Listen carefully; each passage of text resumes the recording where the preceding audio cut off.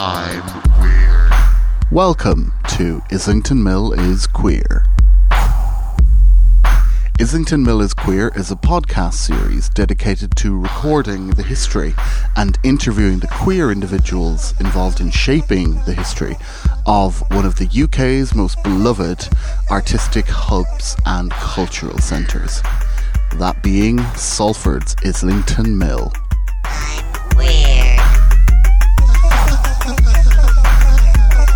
Islington Mill is one of the UK's longest running artist-led cultural spaces. And it's not just a physical building that contains art studios and residential spaces and used to have a music venue. It's also involved in various educational programmes and community-based events here in Chapel Street in Salford, which, if you don't know, is the neighbouring city to Manchester and sometimes gets mistaken for being a suburb or a borough of Manchester, even though technically Salford is older than Manchester itself. For the last episode of Islington Mill is Queer, episode number 5, I interviewed Bill Campbell, who is the man who literally discovered Islington Mill as a potential artistic and cultural venue and inputted a lot of his time into renovating not just the building but founding Islington Mill as an idea of sorts and as an organisation.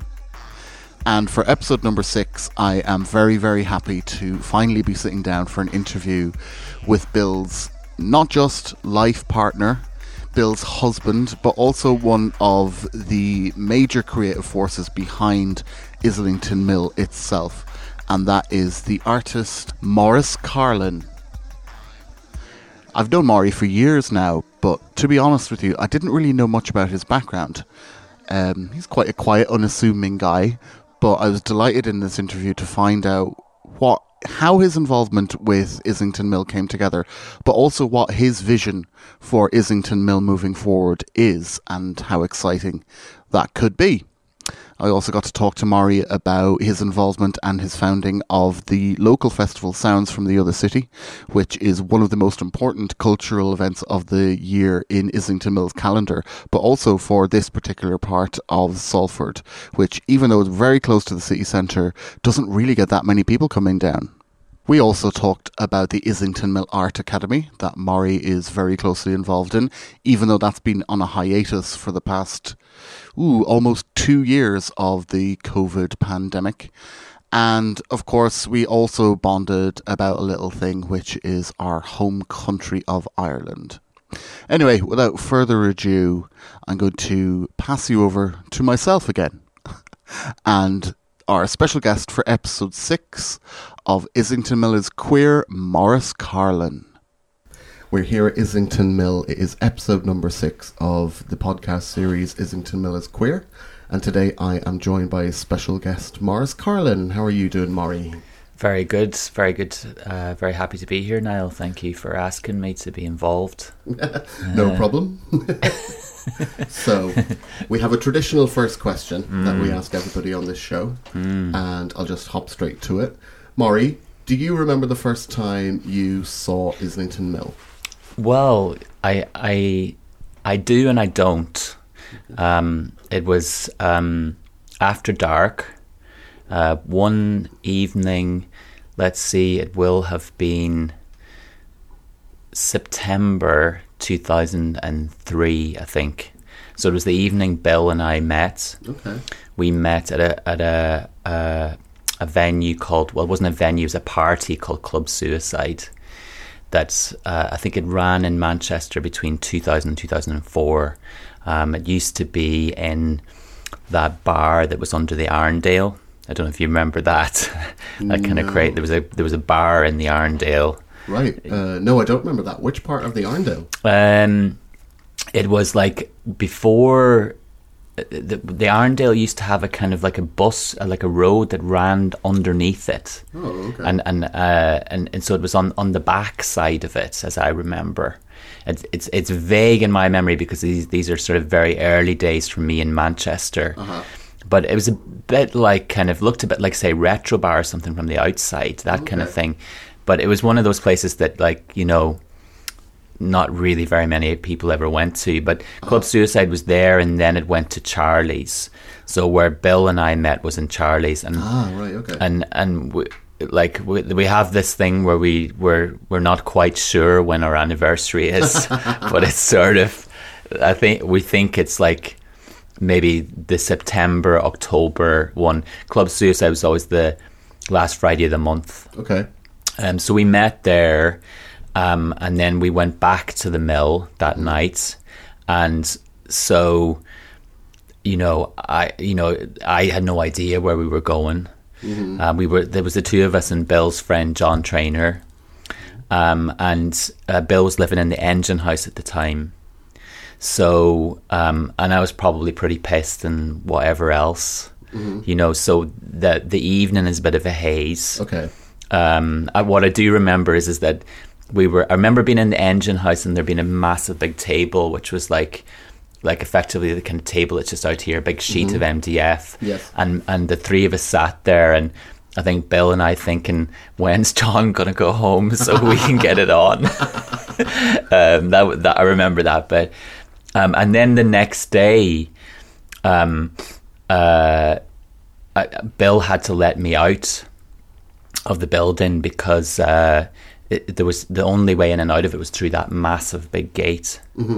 So there was just that moment of him like letting me out of the building, and I think probably both of us thought, are we ever going to see each other again? Yeah. And we, of course we did. We met yeah. again at Club Suicide. Maybe about 5 months later. Okay. It was the next year, early next year, we met again at Club Suicide. But yeah, and I remember like walking home that morning and thinking, where the fuck am I? I've never ever been to this part of Manchester. Yeah. And this was like, Salford. Yeah. At that time, there was a little estate there and stuff, but it was largely, a lot of it was derelict. Right. Completely unrecognizable to what it is today with all these new apartments and stuff. But yeah, so that was when I first encountered the mill. Yeah, and it might have been things like that gate. Yeah. That are in my memory. Yeah. Of what it was like. You know. Well, you mentioned it yourself, but it should be quite plain to the listeners, really, judging from your accent. You're not from around these parts, are you? Yeah. How many times do you get asked that question? Yeah. You're not from around here. Yeah. So, Maury, where are you from? So I'm from a place called Donegal in Ireland. And I've been living in Manchester since the late 90s. Okay. I moved over here in the late 90s, but I did go back to Ireland for a year because my dad was ill. Okay. And then I came back. But yeah, sort of roughly since that time. Did you leave Ireland to come to Manchester? I'd kind of like, I grew up on a farm in Ireland. Quick story, grew up on a farm, left school when I was 16, became the farmer for a bit, then realised I was gay. There weren't, at that time in Ireland, gay people were not seen of or heard of. There was no such thing as gay people. Yeah. You can probably attest to that yourself. I can. Full disclosure, I'm Irish myself, so I know what you're talking about. However, I'm from the diagonally opposite end of the island of Ireland to Donegal. I'm from the very south, so there is some difference there. Yeah, there's a bit of difference there. So yeah, I was 21, I think, when I moved to London. Okay. Went to London and, didn't know anyone there. Went with enough money, I think, to last me in a youth hostel for 2 or 3 weeks, on a mission then to kind of get a job and find a place to live. And I did do those things, but, and I lasted in London for maybe a year and a half, but I really struggled. And I was just doing washing pots in restaurants and security guard and any of those kind of jobs you can get. And then I went back to Belfast where my brother was, and that was still before the Good Friday Agreement of 1998. Wow. So, Okay. so Belfast was still, you know, in the midst of the Troubles, and like a pretty depressing place to be, Yeah. if I'm being honest. And we were like, you know, let's get the fuck out of here. Let's go to England. And we were just like, oh, Manchester. There was some good bands that came out of Manchester, Yeah. wasn't there? Like, you know, maybe we should just go there. Mm-hmm. And it was as literally as scientific as that. You know, that was our reasoning Yeah. to go to Manchester, that we knew some good bands had come out of there. Mm-hmm. And that's why we went there. And again, you know, we didn't know anyone, Yeah. but I found Manchester a lot warmer and friendlier, and yeah, you did get asked the question, where are you from? Or it would actually more likely be, it would often be, where are you from? Ireland. Oh, my nan's Irish. Or Yes. that kind of thing. So there's Yeah. usually quite a, you know, yes, people are telling you that you're not from here, and there is a thing in that, but it's also it's done in a different way, a kind of warm way. Yeah. So I did feel like Manchester was a place that I could find my way in a way that I just wasn't able to in London. So, dialing back a bit then. Yeah. You've already met Bill at this Yeah. point. Full disclosure, you and Bill are married now. Yes, as So- of this year. As of this year, that's true. But I think everyone who has come into contact with Islington Mill in the last 15 maybe years or so knows that you and Bill are a couple. You're kind of like some of the founding members of this organisation, the founders of this building, and what it is and what it does, which we'll get to in a bit.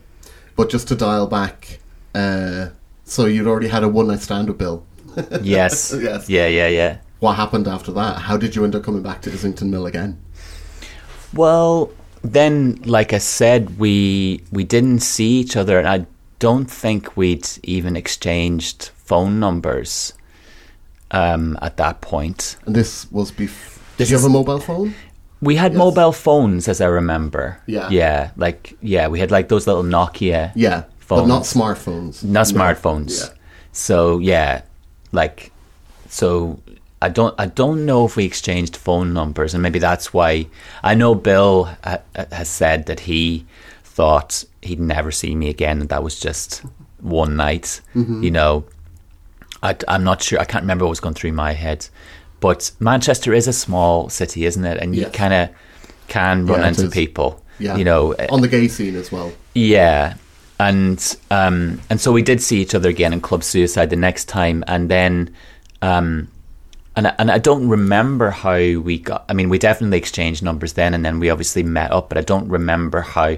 I mean, I know that our relationship at the start was quite. What would you say? I mean, I was in a place where I was in denial about so many things, you know, and. Okay.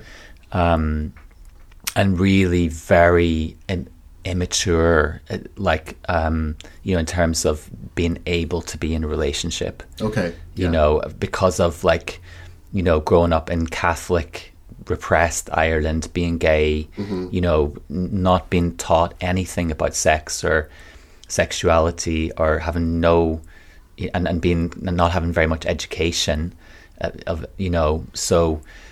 But Bill, I think, kind of did persevere Yeah. with me, and you know, I do regret a lot of how I behaved in those days. Right, okay. Yeah, you know, but you know, we you know, so it definitely wasn't one of those relationships where it was like, we're so in love right now, and it's kind of like, you know, Yeah. it wasn't one of those kind of like madly in love and then it peters out after Yes. a Yeah, year yeah. or two. It was more like where there's these two people that are finding, or have this fascination with each other, but there's something in the way. Uh-huh. And it's taken us a long time to figure out like what those things are. And you know, a lot of the work that we've done in more recent years has been to really understand, you know, like attachment theory, and to understand, you know, how the childhoods we had,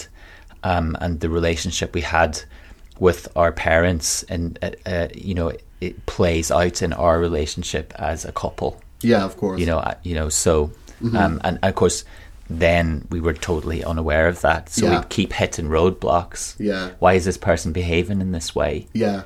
Why are they so avoidant of everything? Yeah, yeah. You know, what like what's wrong with them? Mm-hmm. You know, they're not behaving rationally. Yeah. You know, but now it's like so clear. Yeah. When with hindsight and when you understand some of the psychology. Mm-hmm. Hindsight is 20/20. Yeah. As they say. Yeah. But I mean, there must have been something going right because but like, take us through it. So you became very involved in Islington Mill. How did that all come together? Well, how did it all come together? So what I myself and my brother Mark, we had started a little record label called Dead Digital. Okay. And we'd been putting out a handful of releases and stuff, and we were like doing some gigs, and we were putting on some parties and gigs and that kind of thing. So a lot of the people we knew were people that were involved with that, like sort of music-y people and, you know, that kind of thing.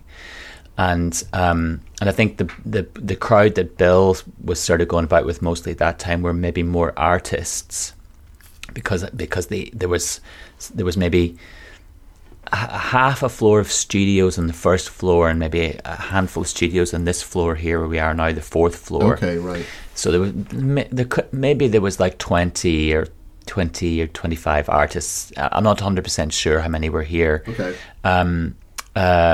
So Bill, you know, Bill's crew was sort of that lot, and then what we started doing was like we had a few, maybe there were birthday parties in the Engine House, because the Engine House was the only building that had been refurbished at that point. Mm-hmm. And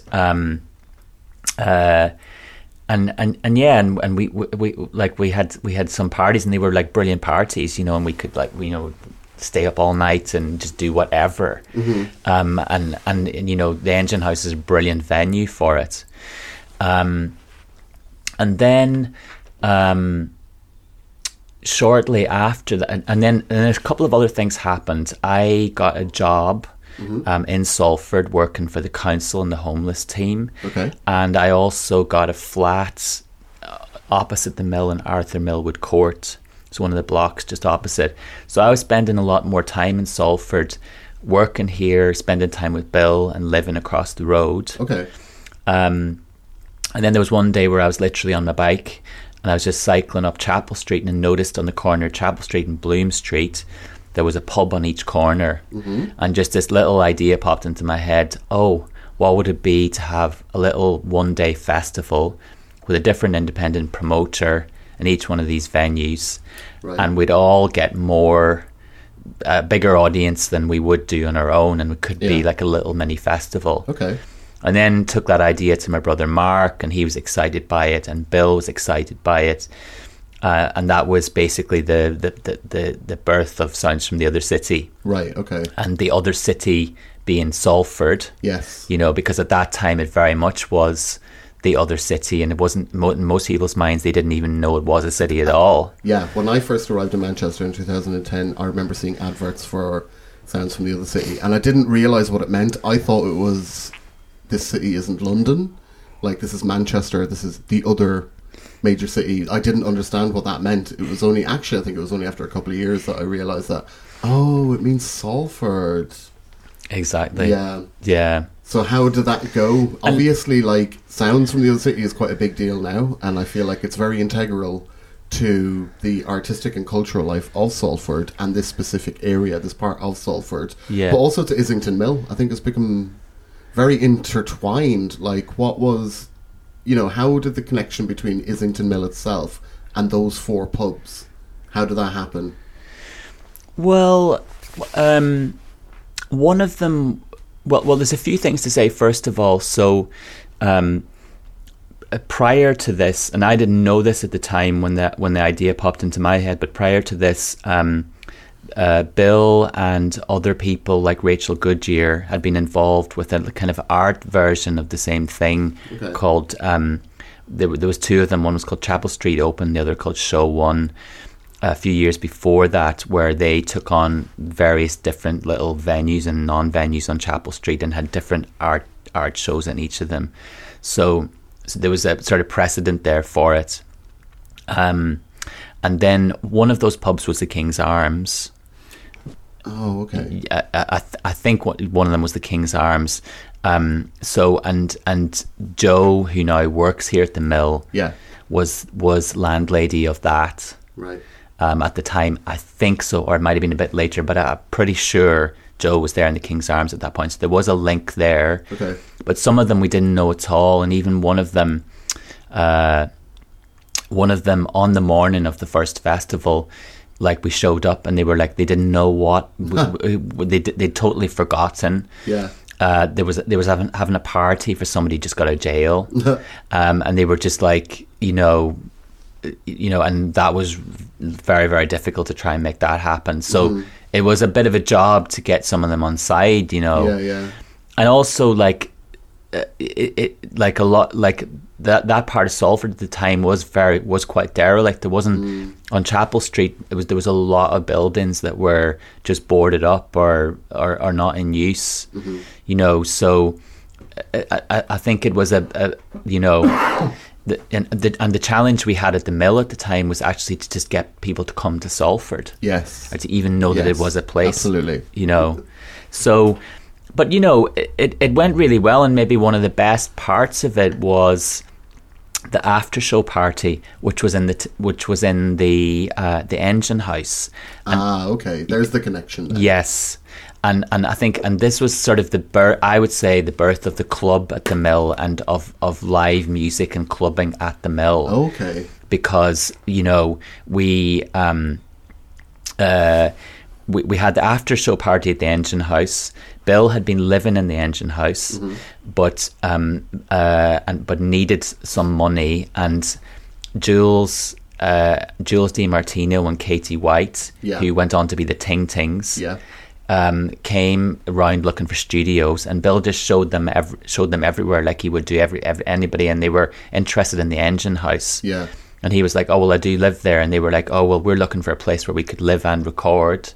So he decided to rent it to them, and to clear out all his stuff so we could do the after party and for the first sounds in there, and then they would move in. So that was a massive job to kind of like clear everything out of there. But we did this after party, and like, I don't know, there was maybe like 400 people at the first festival. I think it was about 400 people. Yeah. But it felt like, twice that many turned up to the after party. Yeah. I don't know where they came from. Yeah. But there was effectively one toilet in this whole building. And it was just like absolutely chaos. Yeah. But in such a good way. Yeah. And there's people all over that courtyard, just everywhere, up these fire escapes, just everywhere. And it was a bit hairy. The police turned up at various times, and I remember Bill and I sort of walking the police through and like looking at what they were seeing and thinking, what the fuck are they thinking is going on here? Yeah. But they didn't shut it down. Yeah. And so what happened was that Bill moved out of the Engine House and moved up here into the fourth floor where we are now recording this. Yeah. And he had previously lived here before he moved into the Engine House. Oh yeah, of course. So he moved back up here. I moved in with him, and his cousin from Australia lived here, and then Jane Compton moved in as well. Yes. So the four of us were living here. Jane had been doing Club Brenda, and she had stopped doing Club Brenda for a while. So then we did a few more birthday parties up here. Okay. And so we were still kind of doing house parties, but effectively they were in kind of places like this. Yeah. So we did a few more kind of house party type things, and then Jane decided to resurrect Club Brenda. And at that point we had gotten the city council were giving out small grants, as it's still at the time, where local authorities had some money. So they were giving out some small grants, and we got a grant to build a gallery. Yeah. Where the gallery is in the ground floor. So we built the gallery, and when we built the gallery, there was a bit left over, which became the club. But what we found is that first night that we had, I think it was probably a Club Brenda, maybe on Halloween or something like that. Yeah. We found that everybody wanted to go into the other bit that wasn't the gallery, the bit behind it that became the club. Yeah. And they all, maybe because it was dark and a bit, I don't know what, but they all gravitated in towards there. So then that just became the club after that. Okay. You know, because it was just sort of seemed to be where people wanted to be. Yeah. And effectively, you know, we just got, like, because this place in its previous life, it had been like a cheap furniture storage place. Mm-hmm. So there was tons of like old metal filing cabinets and that kind of stuff.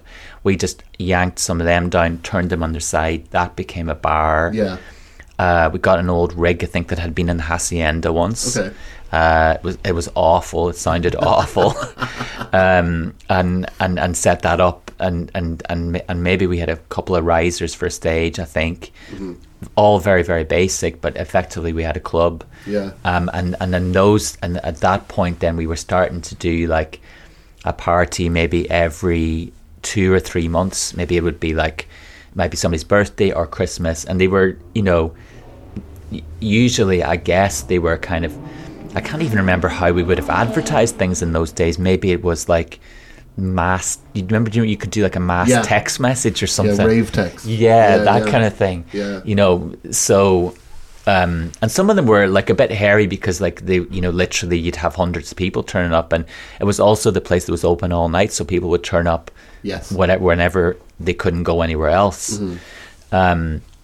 But, you know, just brilliant parties with like so much freedom to just run around this whole building effectively and do whatever the fuck, you know, you wanted. And presumably Sounds was going from strength to strength at this point too? And then of course Sounds was continuing on from that like every year and you know, growing in venues. So there was like, you know, more venues added up and down Chapel Street, you know, and when I say venues, I mean, you know, these were places that had never been used as a venue. They were like the church or the Angel Community Centre or, you know, these odd little places. But that was part of the charm in a way, is, you know, is to have live music in these funny, odd little places. And also to find that some of the people, like say the vicar, Reverend Andy Salmon, was a massive music fan, and he was really up for live music happening, and then he started to do his own live music after that. You know, so, you know, finding it a fairly welcoming place. And also another thing I think that happened is that like all those little pubs, you know, they'd maybe have like 2 people in there on a bank holiday weekend, and suddenly they had like, you know, 600 people in over the whole day, and they were making a fortune. So maybe it took a little bit of work to convert them into the idea the first time, but after that they were totally sold. You know, because they were probably making more money that day than they made in a month, considering as well how close to the city centre it is. Exactly. It's a very, I mean, it's funny talking about this now because I'm looking out the window directly onto Chapel Street and thinking about what's out there now, and it's a very different landscape now to what it was then, which was like about 15-ish years ago. And I mean, some of those, like the 2 venues you just mentioned, the Angel Centre and the church, are still there, and I think most of the pubs are still there, but it's completely changed in terms of the redevelopment of this area, which I think it was kind of always going to happen, to be honest, because it is so close to the city centre. It's very undervalued in that way, but now I think they're seeing the value of it. But that is interesting, thinking about like the development of this area. I mean, has that had an effect? Because Sounds is still going. Obviously there hasn't been 2 now, right? Because of there hasn't been 2 because of COVID. But say in 2019, has the changing face of Chapel Street and this general area, Islington estate, impacted on Sounds? I mean, it must have. In terms of the experience of what it's like for people to I don't know if I'm the right person to answer that, because, you know, obviously I have been so so in many ways, you know, we might get onto this later, you know, I kind of feel like because I was so wrapped up in the organising of these things that the actual experience of them sort of bypassed me a bit. Yeah. You know, it might be true of anybody who's self-organising stuff. Yeah. I don't know what it's like as an experience for people. I think having Regent Trading Estate definitely has helped. Yes. In terms of creating a kind of, you know, a hub with the mill and the Regent Trading Estate, and you know, and that's one thing Sounds didn't have in the early days, and I think it got to a point where it almost had stretched too far up and down Chapel Street, where it might take you like 40 minutes to get from one pub to another. Yeah. And I think that there was a point where it stretched too far, maybe. And I think having Regents and the mill and having a hub has created more of a festival-y vibe. Yes. You know, which is important. And and that's why, you know, we are devoting a lot of our time right now to working with the council to explore Regents as a long-term little cultural neighbourhood. For the benefit of listeners who don't know what that is, can you explain what Regent's Estate is? Yeah, so it's like on the back of Islington Mill, on the Sainsbury side, I guess, Manchester side, sort of. It's an industrial estate, effectively, with 5 big 1980s warehouses. And we, since 2013, we've sort of been taking custodianship of those on behalf of the council, and rent them to artists. And there's a little community garden there now. Things like Sounds has been able to happen there. There's a lot of like nice little events that, say, Fat Out and Partisan, amongst others, are doing at the moment there. Actually, what we should also make clear is that when we talked about earlier, you were talking about the development of the venue space downstairs on the ground floor. That's not being used as a venue at the moment, is it? So that's why also there's another motive for developing Regent's Estate, because can you explain what happened then with the venue? So I suppose, like, you know, like you were sort of wanting to know, like, what difference did I make to the trajectory of the mill? And you know, and the mill, I would say, you know, has had lots of people kind of like intersect with its journey and sort of change the direction a little bit in some way.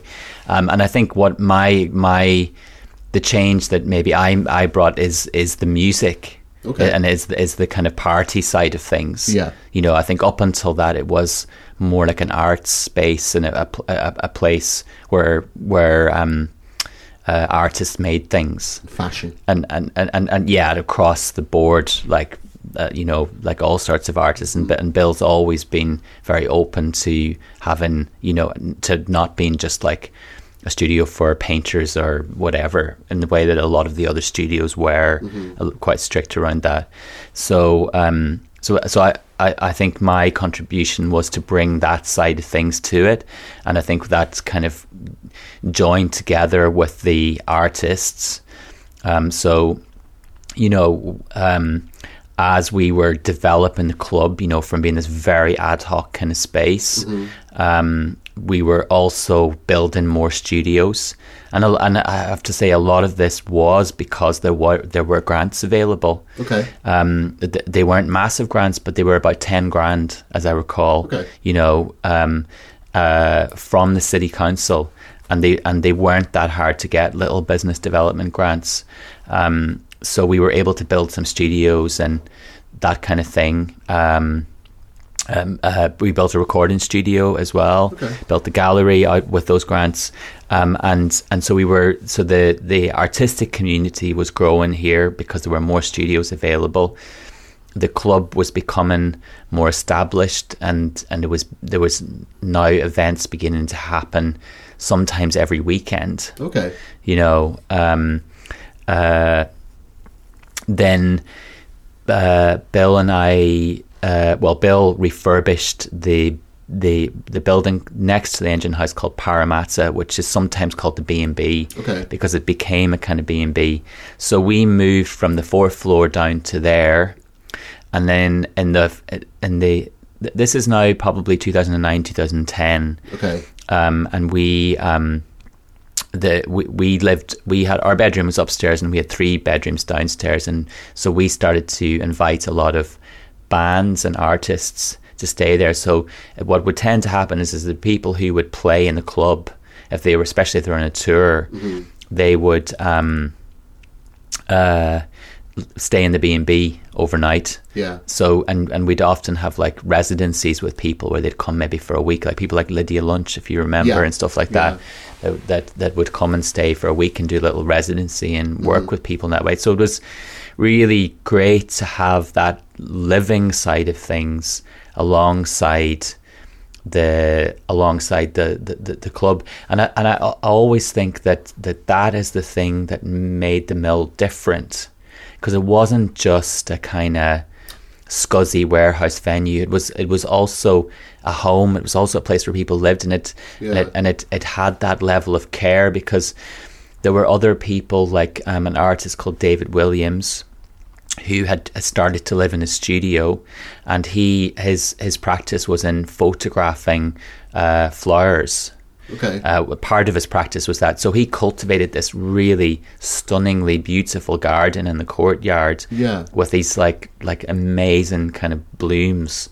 And because he wanted to photograph them, you'd see him out at night. He photographed them at night time for some reason. You'd see him out with a pen torch and the camera in the courtyard.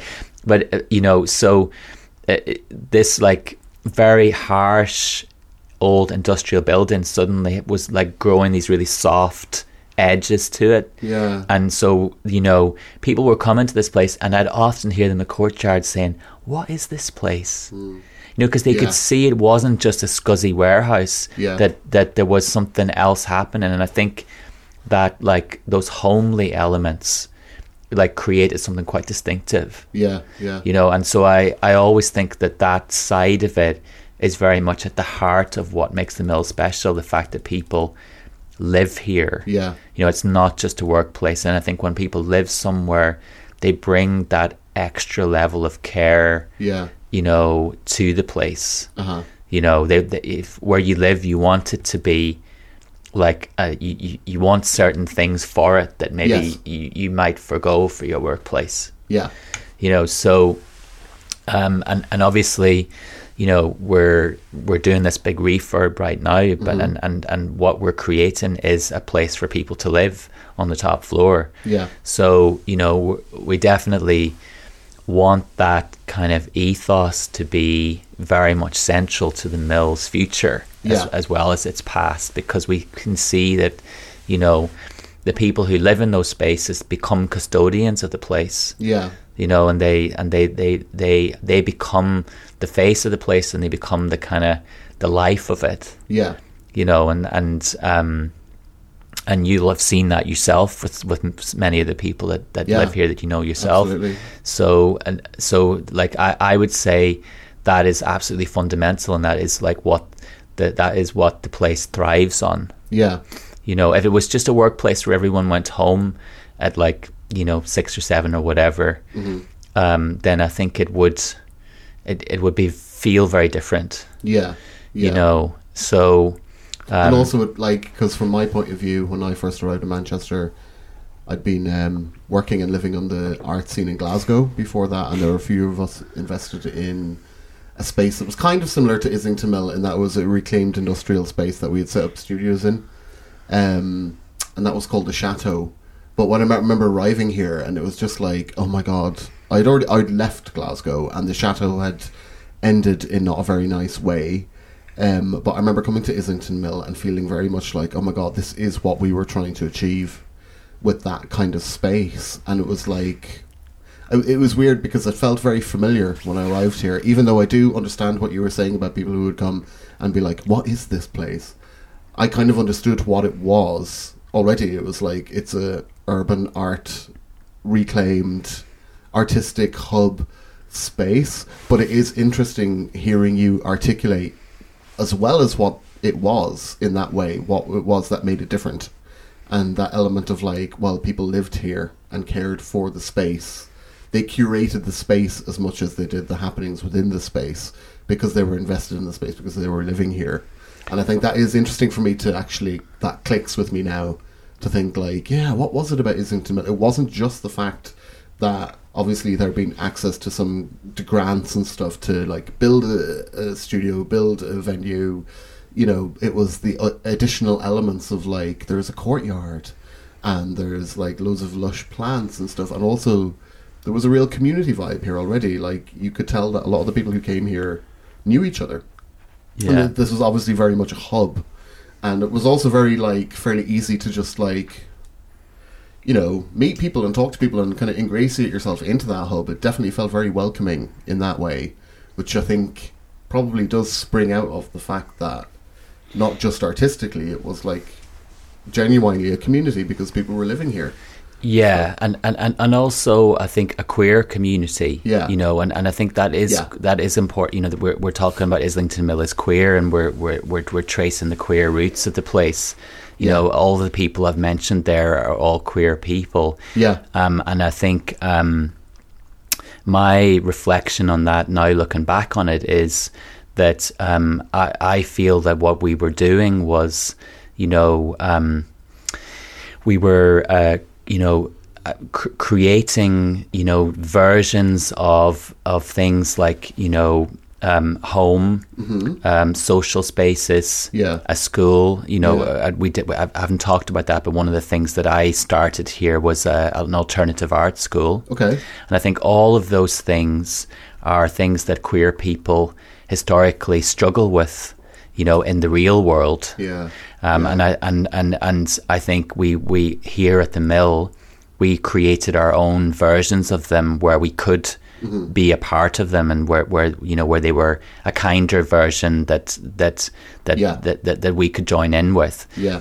So, you know, I think in that sense, the DNA of the place is queer in that sense. You know. Yeah, absolutely. Well, tell us about that school then, because you haven't mentioned it at all. Yeah. So, well, when I, you know, I said earlier, I finished my schooling when I was 16 and I became a farmer, and I've never been to university. When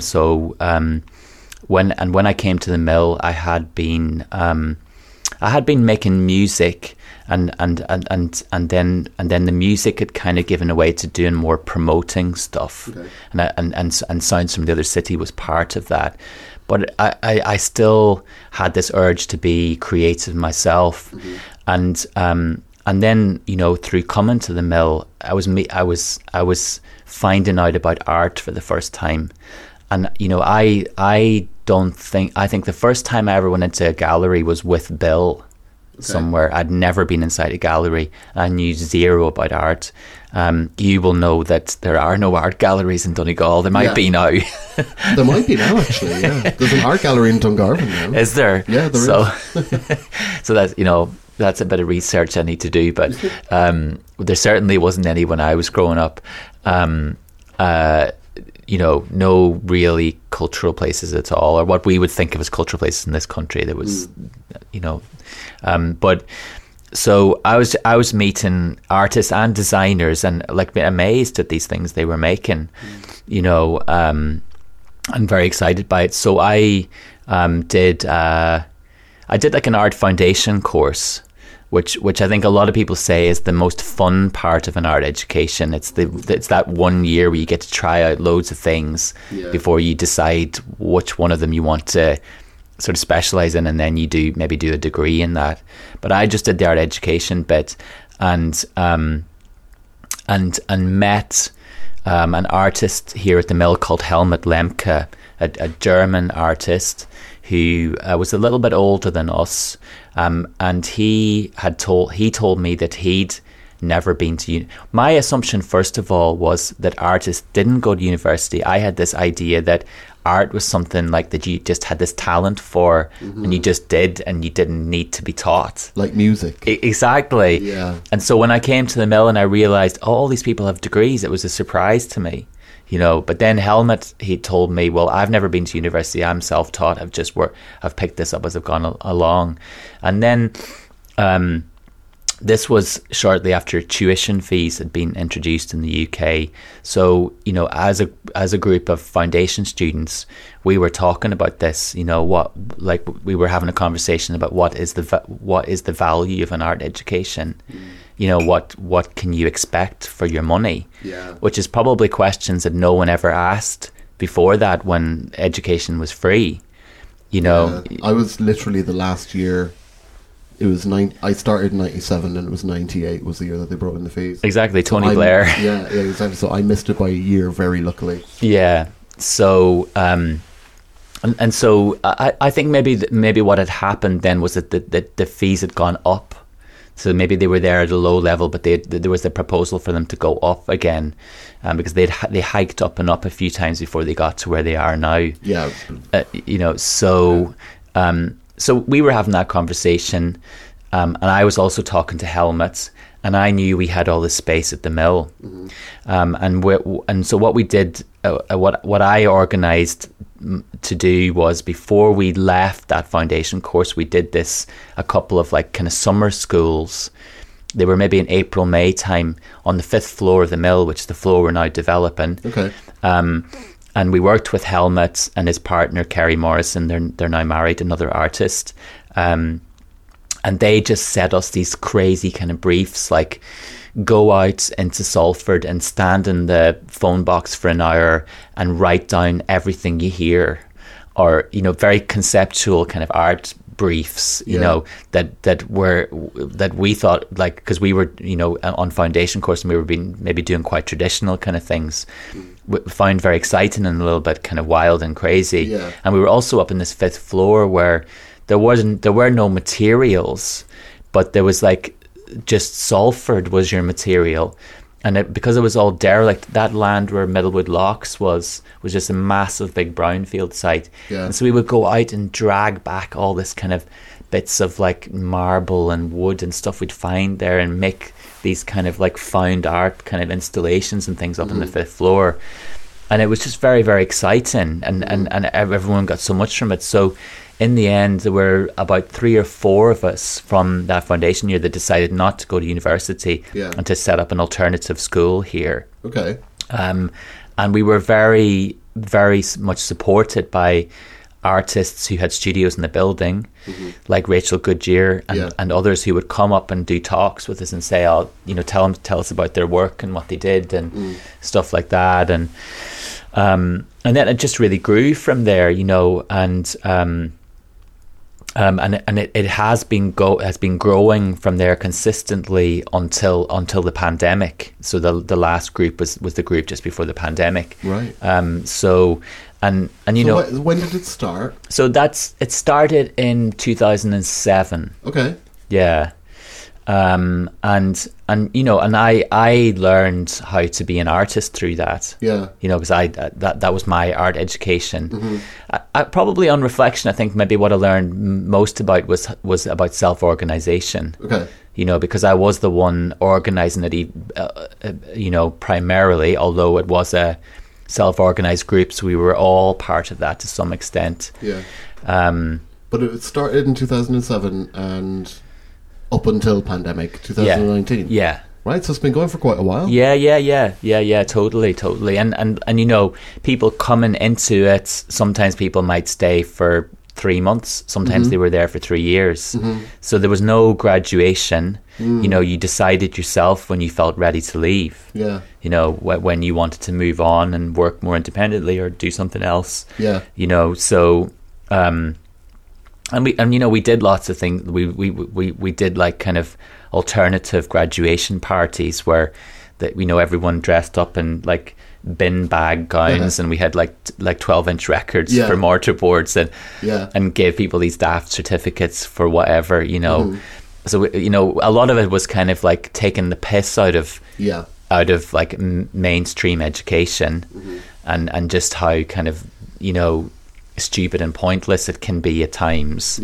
And you know, I think we were trying to get to like a really true sense of maybe what learning is, you know, and you know, just as a kind of passion, something that you just really want to do because you love it so much. And you know, I mean, I struggled at school as a kid, and I think a lot of queer people do. Yeah. You know, I think school is quite a hostile place for a queer kid. Yes.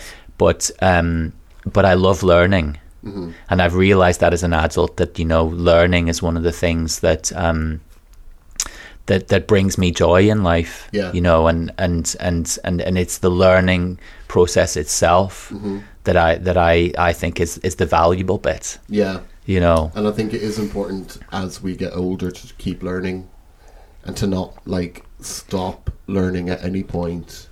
Just to keep our minds active, if nothing else. Absolutely. So is it presuming that 2022 everything will be back to normal? Will it be back? Definitely in some form, but I would imagine a somewhat changed form, and I'm not too sure yet, because we're just kind of thinking about all of the component parts of the mill and how they're all going to fit together, because we will have these new spaces available. Yeah. You know, a lot of new spaces. You know, new Islington Mill, because of the European grant that we got, will now be like an art space. Yeah. And that will have a whole load of different types of spaces in it, and there'll be the residential place on the fifth floor. Yeah. So yeah, you know, I think like the core kind of principle of the Art Academy that people could come together and support each other in their independent learning, and that doesn't have to cost anything, and that we've all have something to teach each other and share with each other. That core principle is definitely something that we want to have as absolutely central to the mill as we go forward. Yeah. You know, and I would love it if like the whole mill was thought of as some kind of crazy fucked up anti-university. Yeah. You know, like what universities once were, where they were this place where all of the freaks and the mavericks kind of like gravitated towards. Yeah. Do you know what I mean? Yeah, I do know exactly what you mean. You know. It's a bit like Invisible College. Yeah.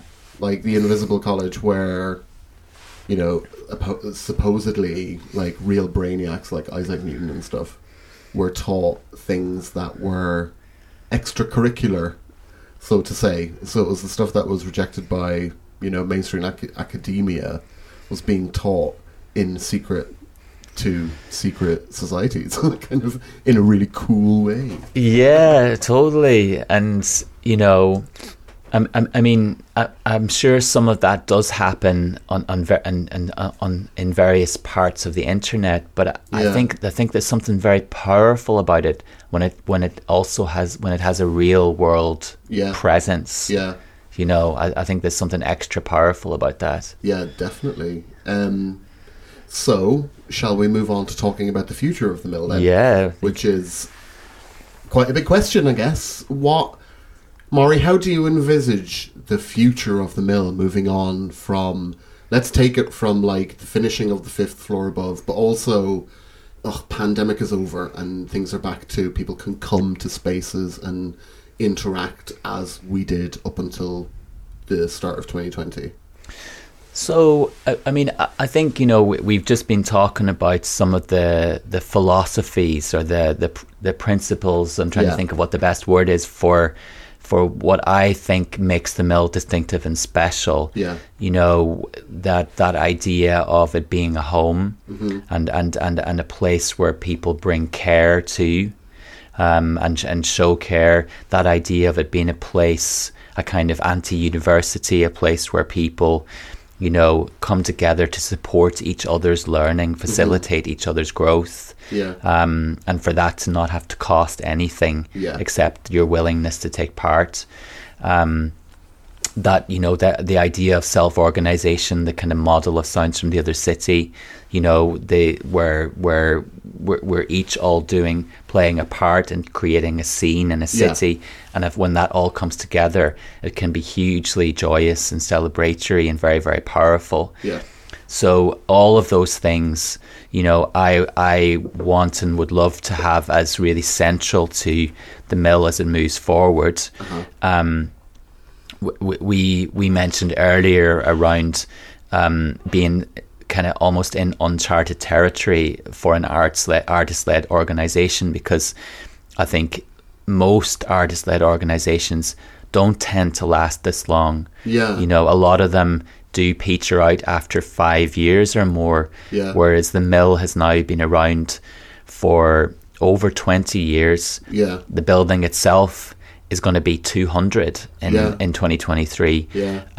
So, but you know, what is it? What does an artist-led organization look like at 25? Yeah. You know, we do have some formal structures like boards that we have needed to put in place in order to access the funding to give the place a future. Yeah.